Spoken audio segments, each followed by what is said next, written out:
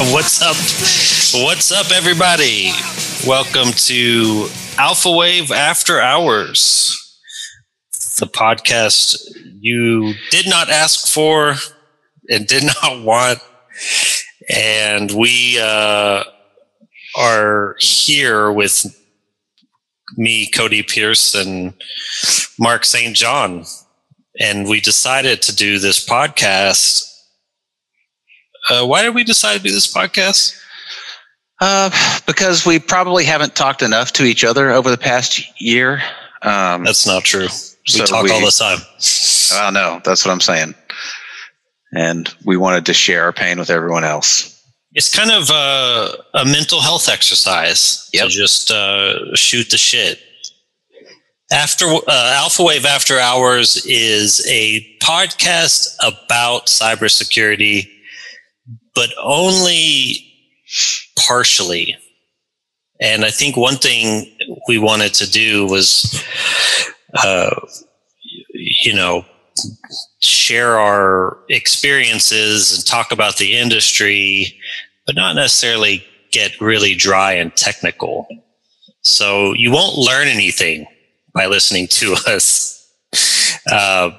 But hopefully you will enjoy Mark and I's ramblings and come away with something. If nothing else, I think we would be successful if somebody somewhere in the world listened to us and said, if these dumbasses can make it, so can I. Yes. Mm-hmm. And part of my motivation as well is I'm always interested in hearing what got people into InfoSec as a hobby or a profession, because it takes a certain weird person to actually want to do this for a living. It's not glamorous, regardless of all the cool movies and hoodies, but it's fun. And the type of people that you come across with and have conversations with, finding out their origin stories and more importantly, what other sort of weird projects they've spun off of personally and professionally is interesting to me. Yeah, I mean, we have known each other for 25 years. I think we met in 1996 or 97. 97? Yeah, around there, yeah. 1997, and we've been in some form of technical role, but mostly cybersecurity as a career. Yeah, and I kind of always wanted to do cybersecurity as a career from when I was a kid, and accidentally got a break into it early into my IT career because nobody else was willing to be a technical janitor. When things like early defacements came on and FTP for Warez sites, nobody really wanted to deal with that, and I stuck my hand in that hot oven, and that kind of got my ball rolling professionally. There wasn't much of a cybersecurity. I'm doing air quotes. So there wasn't much of a cybersecurity industry, I think, when we were getting started. There were certainly big AV vendors, like network device vendors, but at least from what I remember, you couldn't just say, I'm going to be in cybersecurity. No, you can go do it. No, not at all. You either had to do network access control or deploy antivirus. That was really it. I think there were some companies early on who were a little bit more serious and had things rolled out like Tripwire, things that could do beyond just basic, block and allow or hash checking. But it definitely took a long time. I mean, it took almost 20 years. We got to witness it in real time of people not taking it seriously until they actually had to pay out, through sweat equity or some other kind of bad PR, and started taking it seriously. And a lot of it has to do with it being a cost center. It's expensive to do security. Tools are expensive. People are expensive. The processes are expensive. And it took a long time for people to understand that it's just a necessity. Yeah. I'm not convinced that people still find it a necessity. I think that a lot of folks are still doing just enough, whatever the compliance sheet tells them, whatever that checklist tells them. But at least that's, sometimes going through the motions is better than not. Yeah. So we grew up in the Fort Worth, Texas area as young hackers in the 90s. How did you get exposed to, like, did y'all get a computer at home? Like, what was your first introduction? I want to get one thing out of the way. I was never a hacker. I was 100% a script kiddie. But you were in the scene. Yeah, of course. My dad was a programmer. And so we always had computers around and I was always on them. And as a kid, the one thing I desired more than anything was new video games. And, this was in the days of the BBS, the 2400 baud. And people were finding out, they could trade video games. And I wanted in on that. So that got my toes dipped into telephony, because I couldn't afford long distance to get to the BBSs. Is that where all the good, were you looking for wares? Yeah, hell yeah, I was looking for wares. So at that time, you needed to get on the big Warez BBS. Yeah, of course. Yeah, or you had to have a network of them that you could call because, this is modem based. So if one was busy because somebody's downloading Wing Commander, they're going to be there for 20 hours downloading it. So you had to find another one. So that got me into learning, diverters and calling cards and. I guess my script kiddiness came from figuring out how to use certain tools to run scans and figure those out and then trade them out. And I did that for a couple of years and it helped a lot because in retrospect, that's actually how I learned what little bit of reverse engineering I know. It's because people just bought, how were those early groups like the Humble Guys and USA Fairlight and Razor, releasing licensed software where you didn't have to use a license. And then you learn to figure out they were just doing debuggers and getting in there and figuring out where the keys were and then learning ways to bypass those and distribute it. So it was fascinating watching those really sharp people who could do the debugging actually go through and modify the software and then re-release these major titles, these huge software packages. And then after that was the supply chain and the ecosystem of it all. You had couriers and courier coordinators and all these different BBS networks. Meanwhile, you've got rival groups, launching, trying to have their own, because back then, I don't think people realize it, but 0 day, the term actually came from the piracy days. It is not exploit driven. 0 day was first used as to who could get the software out first, right? Yeah. So that was a big deal to see all that, the arms race just for the games. It expanded, it got more aggressive over time, and there were always other people on the side too. Like the guys from Nuke, Rocksteady, and those guys who were releasing viruses at the time, TSRs. The memory resident only ones, which would blow my mind. How they could write just little itty bitty memory resident stuff on DOS of all places, that would abuse disk view and other things that people were using at the time and then spread around inside the binaries. So that was another way that helped forge me into the industry, I think. Wasn't there a dude that we grew up with that got busted by the feds? Yeah, there was a couple of them. Pirating. Mm-hmm. He was do you remember who I'm talking about? Chevelle. Yeah. Yeah, Chevelle. His handle was Chevelle. Because he drove a Chevelle. He bought a old Chevelle with some of his earnings at the time from doing all that. Oh, he was getting paid? Yeah, he got, if I can recall this correctly, he was part of that crew that was releasing, there was a line you didn't cross, right? You could release games and the feds didn't care. But Chevelle got into releasing I think he was part of the Novell guys when they were releasing all the different Novell software. They got into enterprise software, which was was that the line? Yeah, that was the line. And that. But how was he making money? Reselling it. Oh, they would resell it? Yeah, repackage, resell it. I remember he was the first person I ever heard of that had multiple gigabytes. Like, oh yeah, he had a T1, mm-hmm. and he had this array of disks. And he had multiple gigabytes. I don't know. He might have had like 100 gigabytes or even more. But I remember that being mind blowing because he was a big distributor. Yeah. So that whole scene went from a bunch of kids with, modems. 56K was the last one, and then ISDN really blew it up. And that's around the time that the internet started getting used. So it moved to Usenet more frequently. It moved to FTP a lot more. Which made those guys more distributed and antiquated the old courier model. Instead, then you had dump sites. That's where everybody was scanning Apache, and you just taking over the directory transversal bugs where you had some write access, and they would just dump all the wares up there and post a link for it. Yeah. So they were using that to do the distribution and stuff.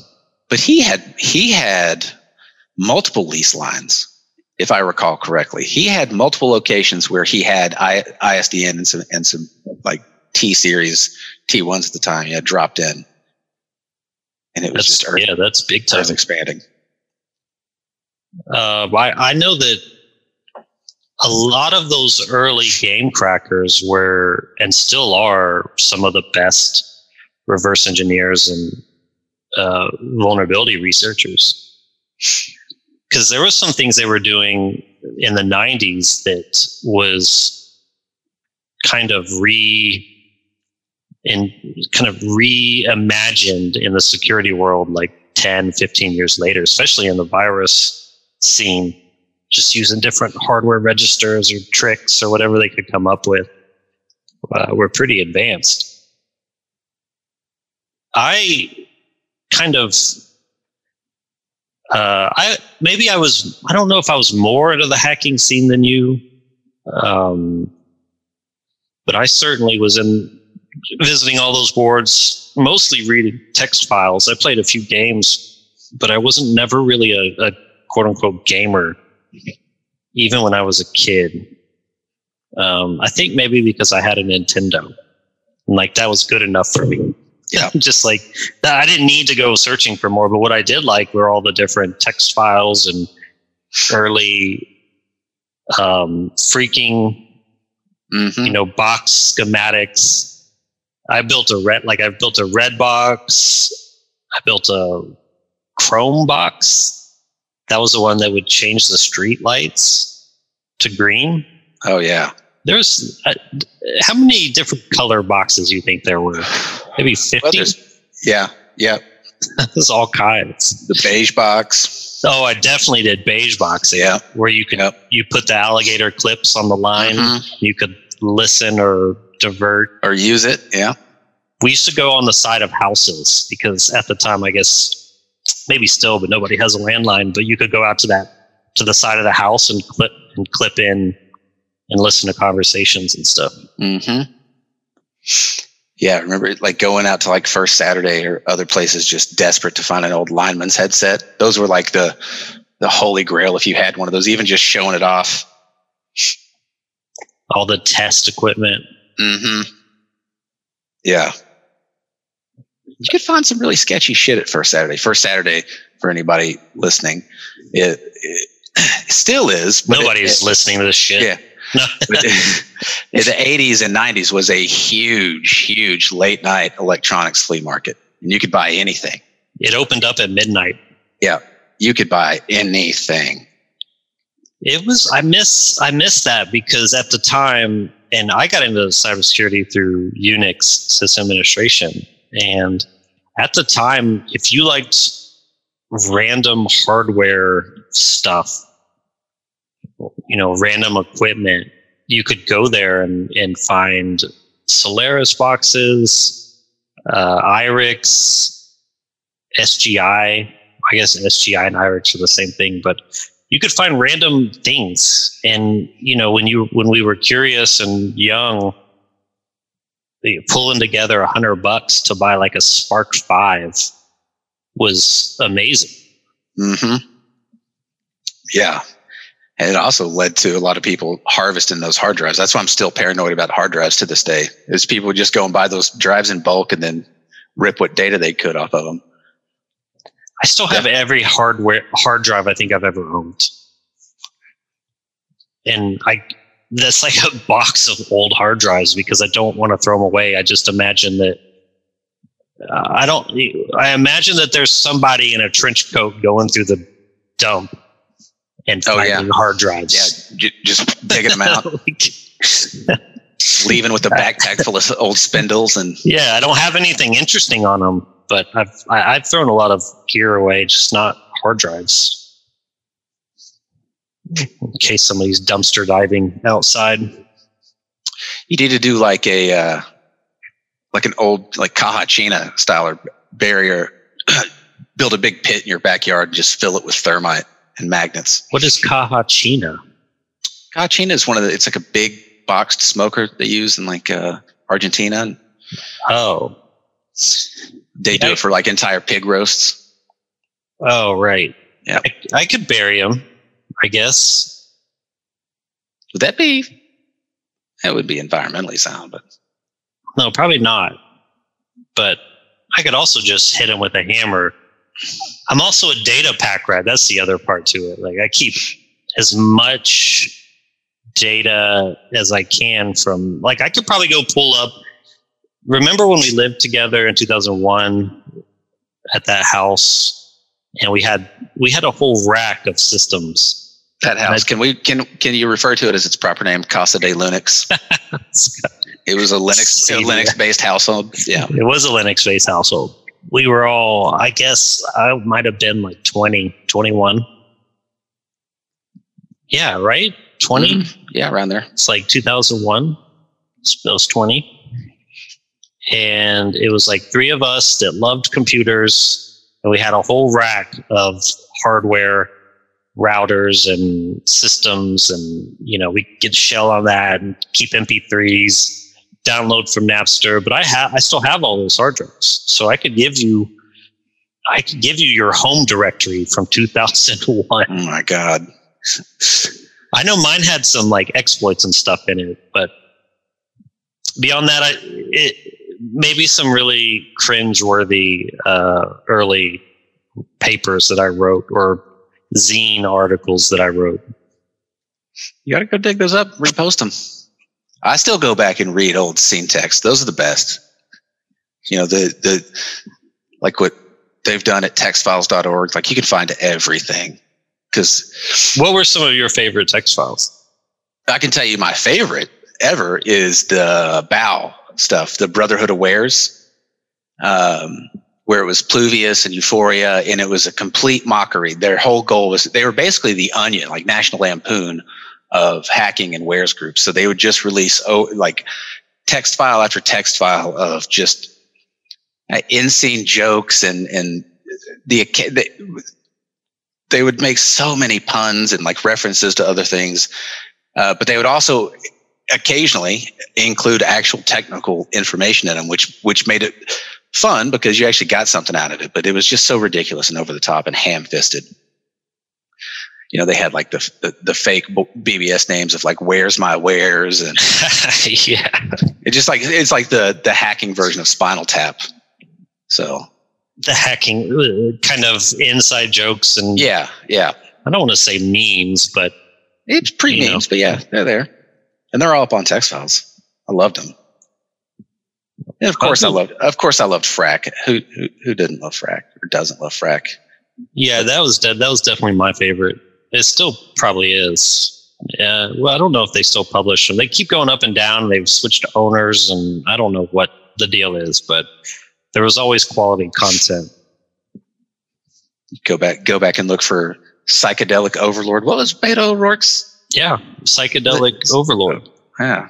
He was in Cult of the Dead Cow. Was he in CDC or did he just associate? I don't know. I think maybe adjacent to him. I wonder if he wrote that ever imagining he would run for president. Probably not. He probably didn't have that in mind as Psychedelic Overlord. You don't think Psychedelic Overlord was like, I better be careful. I could be president one day. Yeah, I could be president. I could be running for office and somebody's going to pop this up. Well, it's good that the rest of it wasn't put on social media, pictures and what people were really doing and all kinds of debauchery. So all that's left is your zine writing history. Yeah, he could chalk it up to creative writing. I think of what he did. He should have leaned in on that. He captured the imagination of an entire generation of that, you know? He did, I think. I don't think he denied it or anything. No, he didn't deny it, but he definitely didn't lean in on it.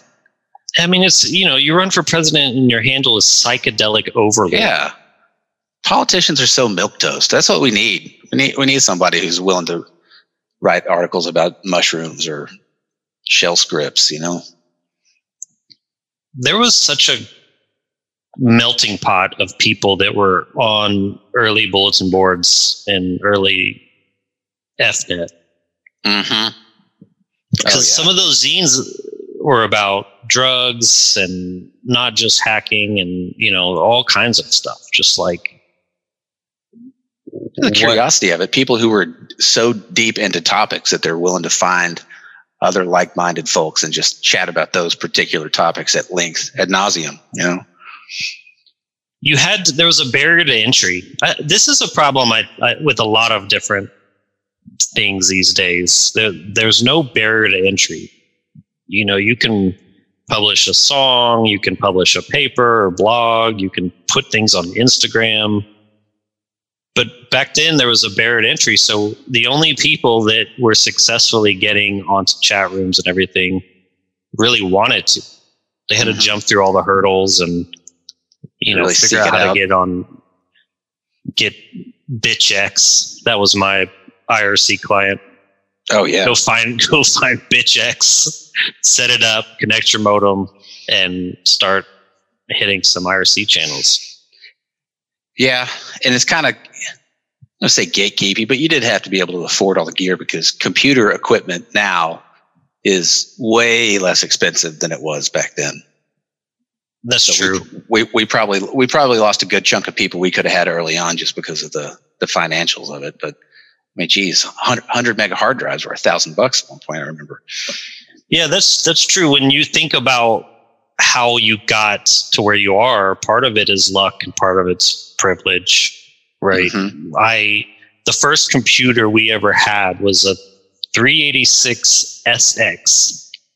And I think the difference in SX and a DX is just a math coprocessor. Mm-hmm. But we had that. It probably cost $2,000. Oh yeah. You know, so we were middle class with a computer, and it was the perfect timing because I might have been 14, and I had to have my mom type my school papers and shit because I didn't know how to type. So, but just having that in the house really kind of sparked the curiosity. Oh yeah, it definitely gave me the leg up to at least be exposed to all the different oddities. And watching my dad grind away at software. My dad was an old punch card programmer, and then eventually moved on to as languages evolved. But what do you do, like COBOL or Fortran? Oh, he definitely did COBOL, and then I think he started doing like Visual Basic and C++, and when those came out, Pascal. He was a big Pascal guy when that came out, when that was all the rage. We had a computer class in high school, and they taught Pascal. Is Pascal one of the only ones that's truly dead now? I know that everybody's looking for COBOL suddenly because of all the banking infrastructure that still runs on it, but you don't really hear anybody asking for Pascal. The only time I've heard anybody ask for a Pascal programmer was in New Jack City when Pookie goes to interview for the job, and then Wesley Snipes' brother in that, I forgot his name. He's like, "Oh, can you program Pascal?" And I was like, "Oh man, computers are mainstream now. It's in New Jack City."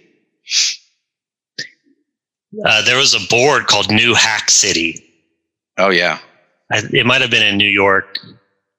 It might have been Crim's board. I don't remember. But to answer your question, on TopTow.com, they can hire you a Pascal developer. Wow. Hire a top Pascal developer. right here, still needed. Still needed in some way or another.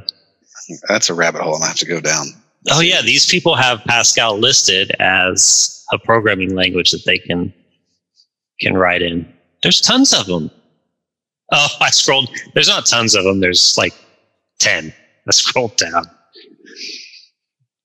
This guy... There's still opportunities out there if you're a Pascal programmer feeling wayward. All of them look over 40. Would there have been a time that anybody under 40 would have ever had to use Pascal? I can't imagine. Right? Oh. Pascal developer. That's crazy. Yeah, that me and UV went to school together, and we basically used that class, and we just hacked the teacher and did all kinds of stuff. Like it was, thinking as like a teenage hacker, like that was very creepy, very cringy and creepy. I was dating this girl in high school, so I might have been like 16 years old, and she worked at Domino's as a telephone operator. So you'd call and she'd be answer and take your order and get your pizza. And so I hacked Domino's, and they had one of those default Unix accounts, like UUCP, where there was a default password. The default password is UUCP. I think that's the bug that they had. But I logged in and was able to see all of the employee records. And I called her and read off her social security number. Oh, you creeper. That I had. I was trying to show her how like cool I was. And I was like, hey, I don't even remember her name. Hey, you work at Domino's, right? She's like, yeah. I was like, is your address blah, blah, blah? She's like, yeah. I was like, do you make $8 an hour? Is your social security number blah, blah, blah? And as you might expect, it impressed her zero. And I would imagine maybe kind of freaked her out. I would not imagine it did freak her out. If somebody called me and said that even now, I'd be like, oh, what are we dealing with? But yeah, what? that's not romance to anybody out there listening. I guess nowadays they call it doing OSINT when you're an exceptional Googler or information gatherer. But this was hardcore hacking. Yeah, people don't find that. She might have been more impressed if I'd changed her hourly rate. I didn't even. Yeah, that would have been a better offering. Yeah, I was like, hey, you know what? We should go out and you can pay next time because I just upped your hourly to $100 an hour. Maybe something a little bit more discreet. That could have gotten me a lot further instead of creeping her out. Yeah. She probably thinks about that every once in a while now when she gets calls about her extended car warranty or all the different call scams. She's probably thinking, you know what? It's probably Cody behind this. You know what? She's like, you know what? That dude, I missed my chance. He was so cool. Yeah. I don't think she's saying that.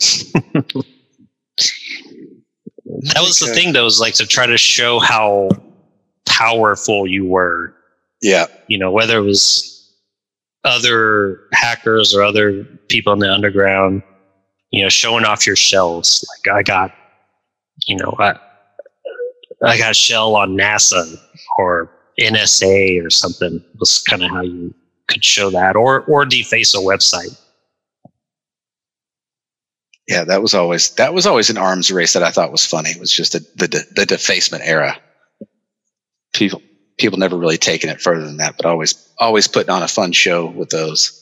It was annoying because I had to clean up a lot of those working at a managed hosting place, but would always catch a giggle watching those. I loved them. They were kind of harmless, right? Yeah, just good, clean fun. But you remember Intel, right? Mm-hmm. Oh yeah, he got in a bunch of trouble for hacking something. Flashnet. He put a Santa Claus hat on their logo. He said, "We got some hats now." He was referencing Fear of a Black Hat. No, yeah, and it was a Fear of a Black hat. Yep. It's like striped, big, tall, striped hat. Mm-hmm. Yeah. Well, they said that he stole a bunch of credit card numbers. I don't know if that was ever proven, but the defacement was like how they got him. But supposedly they had gone in and seen, theft of credit cards. I have no idea how they would have done that in like 98. Yeah. 99. Knowing what I know now about how hard it is, in the early 2000s to even go back and track that. I don't know what kind of IR team they had at that ISP. Probably none. Given that we know everybody that worked there, I don't know how they determined it. But you worked at an ISP, right? I worked at their competitor, and I went and worked at FlashNet there, for a long time. What was their competitor? DFWnet. That's where that was like my first official IT job. I was employee number 3. What were you doing? Networking? Yeah, just support. I was just doing like SLIP and PPP support, WinSock support, helping people configure dial up basically for Unix and PCs at the time. And then Justin Scott was doing all of the integration, the ISDN stuff, and configuring all the different Spark boxes that handled the modem banks and the frames. Oh, right, because you had those modems had to be all tied in, but were they like blades in a chassis, or were they individual modems? No, you had to buy like the individual. So you'd had to buy like 10 US Robotic 14.4s, and then there was God, I don't remember the name of it, but there was an integrated device. It was basically like an early load balancer that would take in you plug in a bunch of RJ45 to it, and then it would become like a phone bank for it. And it would just pick one that was open. Yep. And then that went off to some of the lease lines we had in there. And then the backhaul was a T1 or something. Multiple T1s, yeah. Yeah, it was awesome. That's how I worked for an ISP. I worked for Mindspring, which I think they were out of. It was, what was the ISP called before they were bought by Mindspring? They were the one in Carrollton. It's like Net. Dang it. It was off of 635 North. Yeah. I can't remember it now, but yeah, they were one of the first big ones. Mindspring was huge. They were from Atlanta. Yeah. And then they acquired this company, and I started off on sales, like inbound sales. People would call up and say, "Hey, want internet? You want some dial-up?" Yeah, it was dial-up. No, I'm saying you're asking if they wanted some dial-up. Yeah, you want some dial-up, and we'd also offer like a hosted page.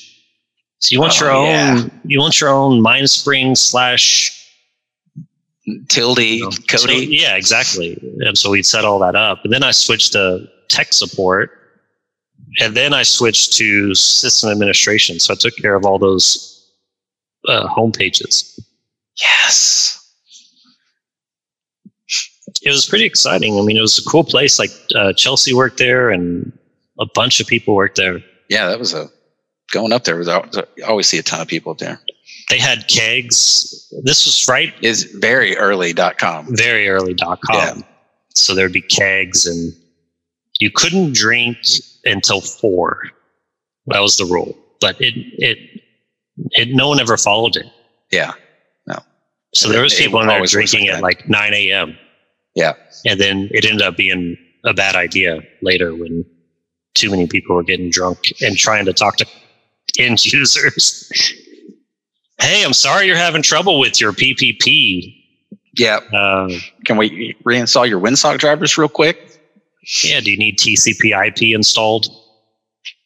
Trumpet was the other one probably you had to deal with. Crazy to think that like TCP/IP was an add-on to Windows 3.1. Was it 3? Yeah, it was 3.1, WinSock. Yeah.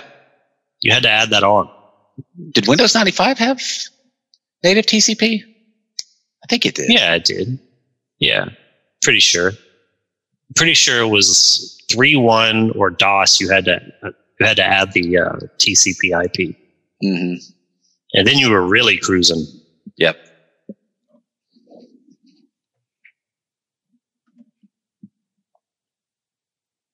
What was the first big pipe you had ran to your house? Was ISDN?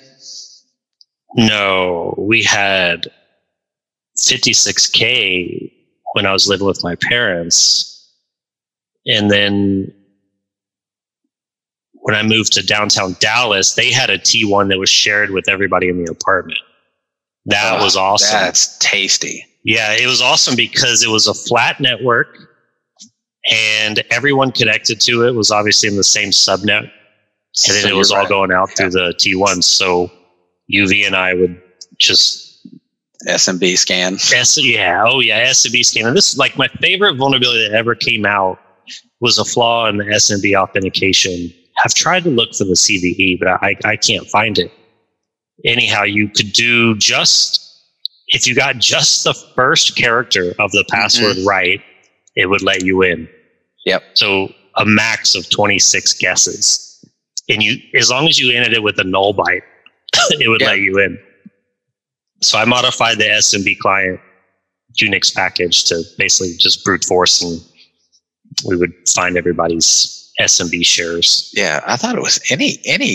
You didn't have to have any character at one point, right? On one of them, the first null IPC one that came out, you just had to end it. Oh, I don't know. That's way better than what I was doing. But anyways, the one I was doing didn't take very long.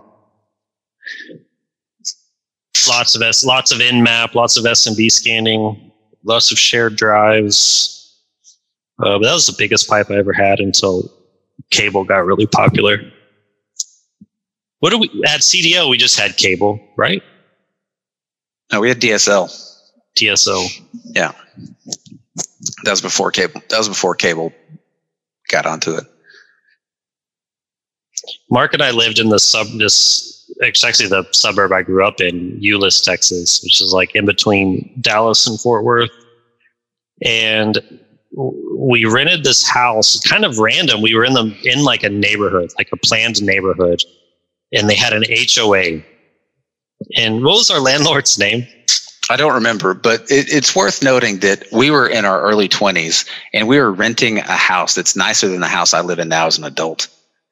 Three of us. Yeah, it was a super nice house. It had those marble pillars in the hallway. They were faux marble pillars, but had all tile floors, 2-story.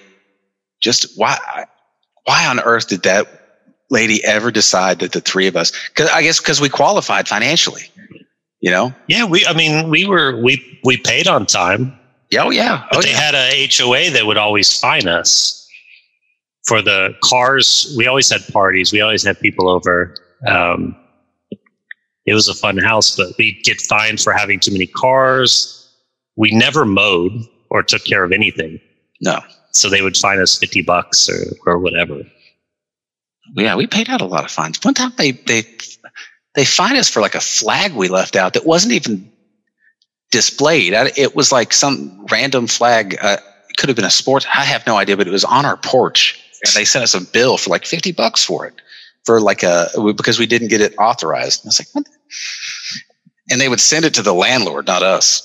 Right. She's like, you're flying a flag? We're like, no, we're trying to stay low key here. We don't. Yeah, we don't want anybody like coming in or noticing us. Yeah. But it was really fun. Didn't know any of the neighbors. No, we'd stay up all day and night. We had turntables in there. We had like 3 turntables, a whole DJ setup, because we also were in the rave scene. I don't know if I guess I'd call it the rave scene. But we were all playing music, play Dungeons and Dragons, play a lot of PlayStation, Magic the Gathering. Have you looked up the price on some of those Magic the Gathering cards? Yes, I love watching that stuff, like the Black Lotus. And how much is a Black Lotus worth? God, it's tens of thousands of dollars. And there's even people still finding those like alpha packs and beta packs, like the first runs of the Magic cards. And like some guy a couple of years ago pulled one out, like doing the reveal videos, and it was pretty interesting to see that go down. I couldn't imagine doing that now. Of course, nowadays they would make it a non-fungible chicken token or whatever. Non-fungible scam. The Black Lotus Alpha in really good condition. Someone on eBay is selling this, so that's not necessarily what they can get for it. Guess how much? 30 grand. Ha! You were so. Try again. Higher. 50? $500,000. Okay, well, that's not what I expected. Good Lord. And what were the other ones? Like the Mox Diamond was one, I think, is what it was called. They're called Black Lotus was good because you could just add mana. Add 3 mana of any single color by tapping this. What were those called? Like the Core 9 or something like that? And it can be played as an interrupt. So you're basically starting out with 3 mana. You know what's also really shocking, and I tell Katie this. Katie's my wife, by the way, for the nobody listening, the 0 people listening. Pokemon cards are insanely expensive. I never played Pokemon, but the Charizard from the first one is worth tens, if not hundreds of thousands of dollars. Is Yu-Gi-Oh! Is that still a thing? Because that was popular there for a while. I wonder if that has the same value. Pokemon created its own subculture too. So the price of those is just rabid fans. Tied to nostalgia or so. I found what you might be thinking of, the Power 9. Power 9, yeah, that's what it's called. Power 9. So there's a Max Sapphire. Why is this image so small? Mox Sapphire, kind of ruby and a pearl. Those each add mana. Mox Jet, Mox Emerald, Black Lotus. And this person is trying to sell these for tens of thousands and can't take a high-res image. Lime Twister, Time Walk, yeah, that was Ancestral Recall. Draw 3 cards or force opponent to draw 3 cards. Those are the Power 9. These cards.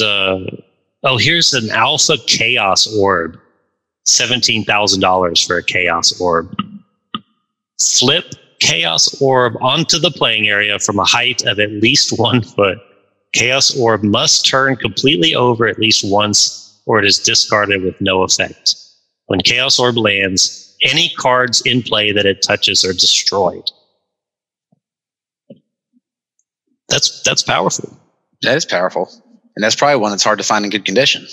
It's probably banned from tournament play now, though. I'm sure it is, because I don't like any of these really complicated play mechanics. Like, I'm not going to sit there and try to flip a card to hit other cards. That's the recipe for people getting in a fight. Yep. Like, hey man, you didn't flip it 1 turn. I didn't see it touch the corner of this one. Yeah. All of these that have, if I remember correctly, all of these that have that kind of instruction are not, you can't do in a tournament. Yeah. For obvious reasons. Those other ones are still, you can use them in tournaments, which adds to the cost. Really cool images, illustrations. This Chaos Orb is it's like a rock barfing lava. I need to look at this now. It's awesome. In fact, if you could probably make a lot of heavy metal covers. Oh, it looks like the Cro-Mags cover for Age of Quarrel. What it looks like. That's what I was saying. Just there you go. You need an awesome cover. Just go find a Magic card. Mm-hmm. Wow, look at that. Yeah, I watched y'all play a lot. I played a little bit, but for some reason I just could not figure it out. I couldn't figure out a good deck. I love to play it. I miss playing it. I know that there's a bunch of online stuff, but it doesn't have that same. I played the Arena and I played the Magic the Gathering online, and it's fun because I like doing draft deck building and stuff, like on the fly, under pressure, having to build stuff and then compete with it. But it's not like sitting across from your friends, chatting shit, and then they play some ridiculous card. It was fun to do the like buy a pack and make a deck out of it. Yeah, the drafts. Where you booster drafts where you buy. Each person brings three or so decks to the table, and you just keep passing it around. Those are pretty keep the cards. Yeah, those are way fun. I need to get my daughters into some kind of game like this. Pokemon might be better because they like cute stuff, and we play.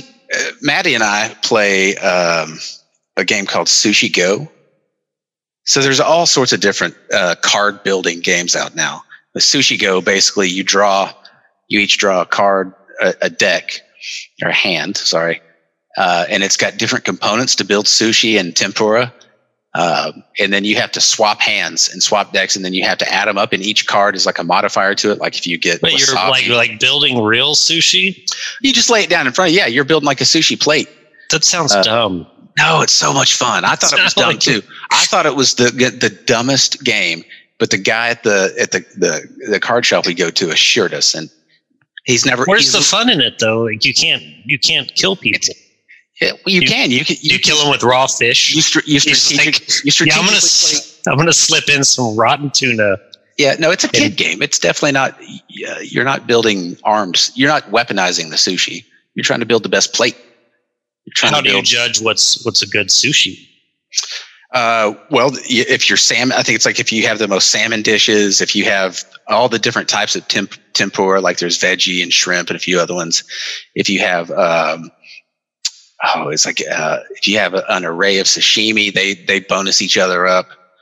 I think I'll just stick with Pokemon.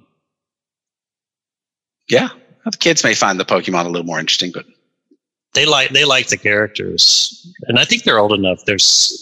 So for the people that may listen one day, I have two daughters, 6 and 8, and they love cute stuff.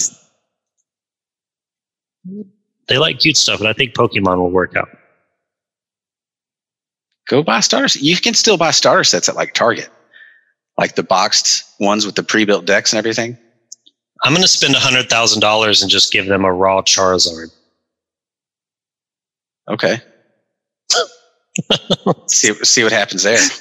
Just videotape it. Videotape them with these rare cards. I think that would give a lot of people online a lot of anxiety to see a child hold one of those cards just unfettered. Like, hey, what do you think of this little piece of cardboard? Well, that's legit though, right? Then the crayons come out. That's who's supposed to hold those cards. Yeah. I say that, but I collect comic books, and I let them play with all the comic books. Any of the really expensive ones are in slabs, so they can't hurt that. But I'll let them. I've seen them take one that's like $20. I forgot which one, and they completely destroyed it in 5 seconds. Start throwing mustaches on it. Yeah, just bend it, throw it on the ground. They love throwing things on the ground for some reason. But in my opinion, I don't think you grow out of that. If I can spend $20 for them to be interested in comics, that's worth it to me. Yes. That's a small price to pay. And they're meant to be read. Bowie likes Miles Morales. Oh yeah, the new Spider-Man. Does he have his own paperback? Does he have his own collection? Yeah, probably. I haven't looked at it. But they watched some Into the Spider-Verse movie. Oh yeah, which is amazing. If you haven't, have you seen it? Mm-hmm. Yeah, it's great. They filmed it at 120 frames per second. So they had to animate, 4 times more frames than a normal animation. I read an interview with them where they were talking about, too, the way that they animated it. If you go back and rewatch it with this in mind, that the speed at which Miles operates increases over time in the movie to show his advancement and his comfort with his abilities. So at first, his animations are kind of dodgy with what he does, and then it starts getting a little more streamlined, a little more faster. His animations start at 30 frames per second. Yeah. Oh, is that what it is? Yeah. So he looks kind of glitchy almost. Whereas Peter Parker's is at 120, so he looks smooth.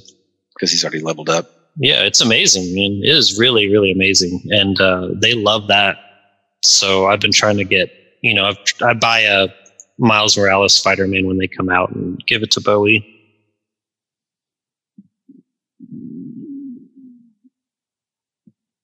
Well, dude, we've been talking about nothing for an hour. That's good.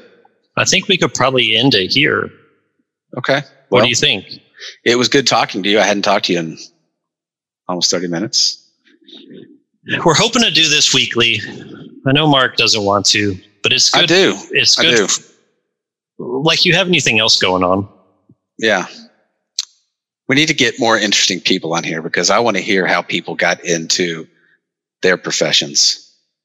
They didn't have to be in cybersecurity. They just need to be hacker curious adjacent. Hacker curious.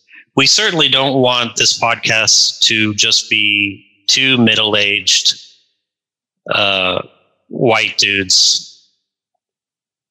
So we need a mix. Yeah. Nobody wants to hear me talk that much. I'm only interesting to myself. Well, I mean, it'll probably only be you and me listening to this for now. So, well, you could just go to bed listening to yourself. I do that anyways. Just put your headphones on and drift off to your own voice. Oh, what a beating. Well, everybody, first podcast. I don't even know. We talked a little bit about how we got into stuff. We will do some technical things, I suppose, as they come up and as they're relevant. But we also might detour into magic cards and comic books, and dare I say it, Brazilian Jiu-Jitsu. We could talk about that. If we have another 5 hours, Mark will love to share Brazilian Jiu-Jitsu with the world. Yes. But until next time, thanks for listening, and I hope this let you down as much as we expected it to let people down. Yes, I'm sure it will. And we've delivered on that. Yes. Under promise, under deliver. That's our podcast motto. AlphaWave After Hours. Yes. With your host, CEO of AlphaWave, Cody Pierce, and COO of AlphaWave, Mark St. John. Paid for by AlphaWave, although we don't pay ourselves. So I don't think we'll have the money to pay for anything on this podcast. Don't look for ads. No ads. And if the sound quality is terrible, we can't afford new gear. So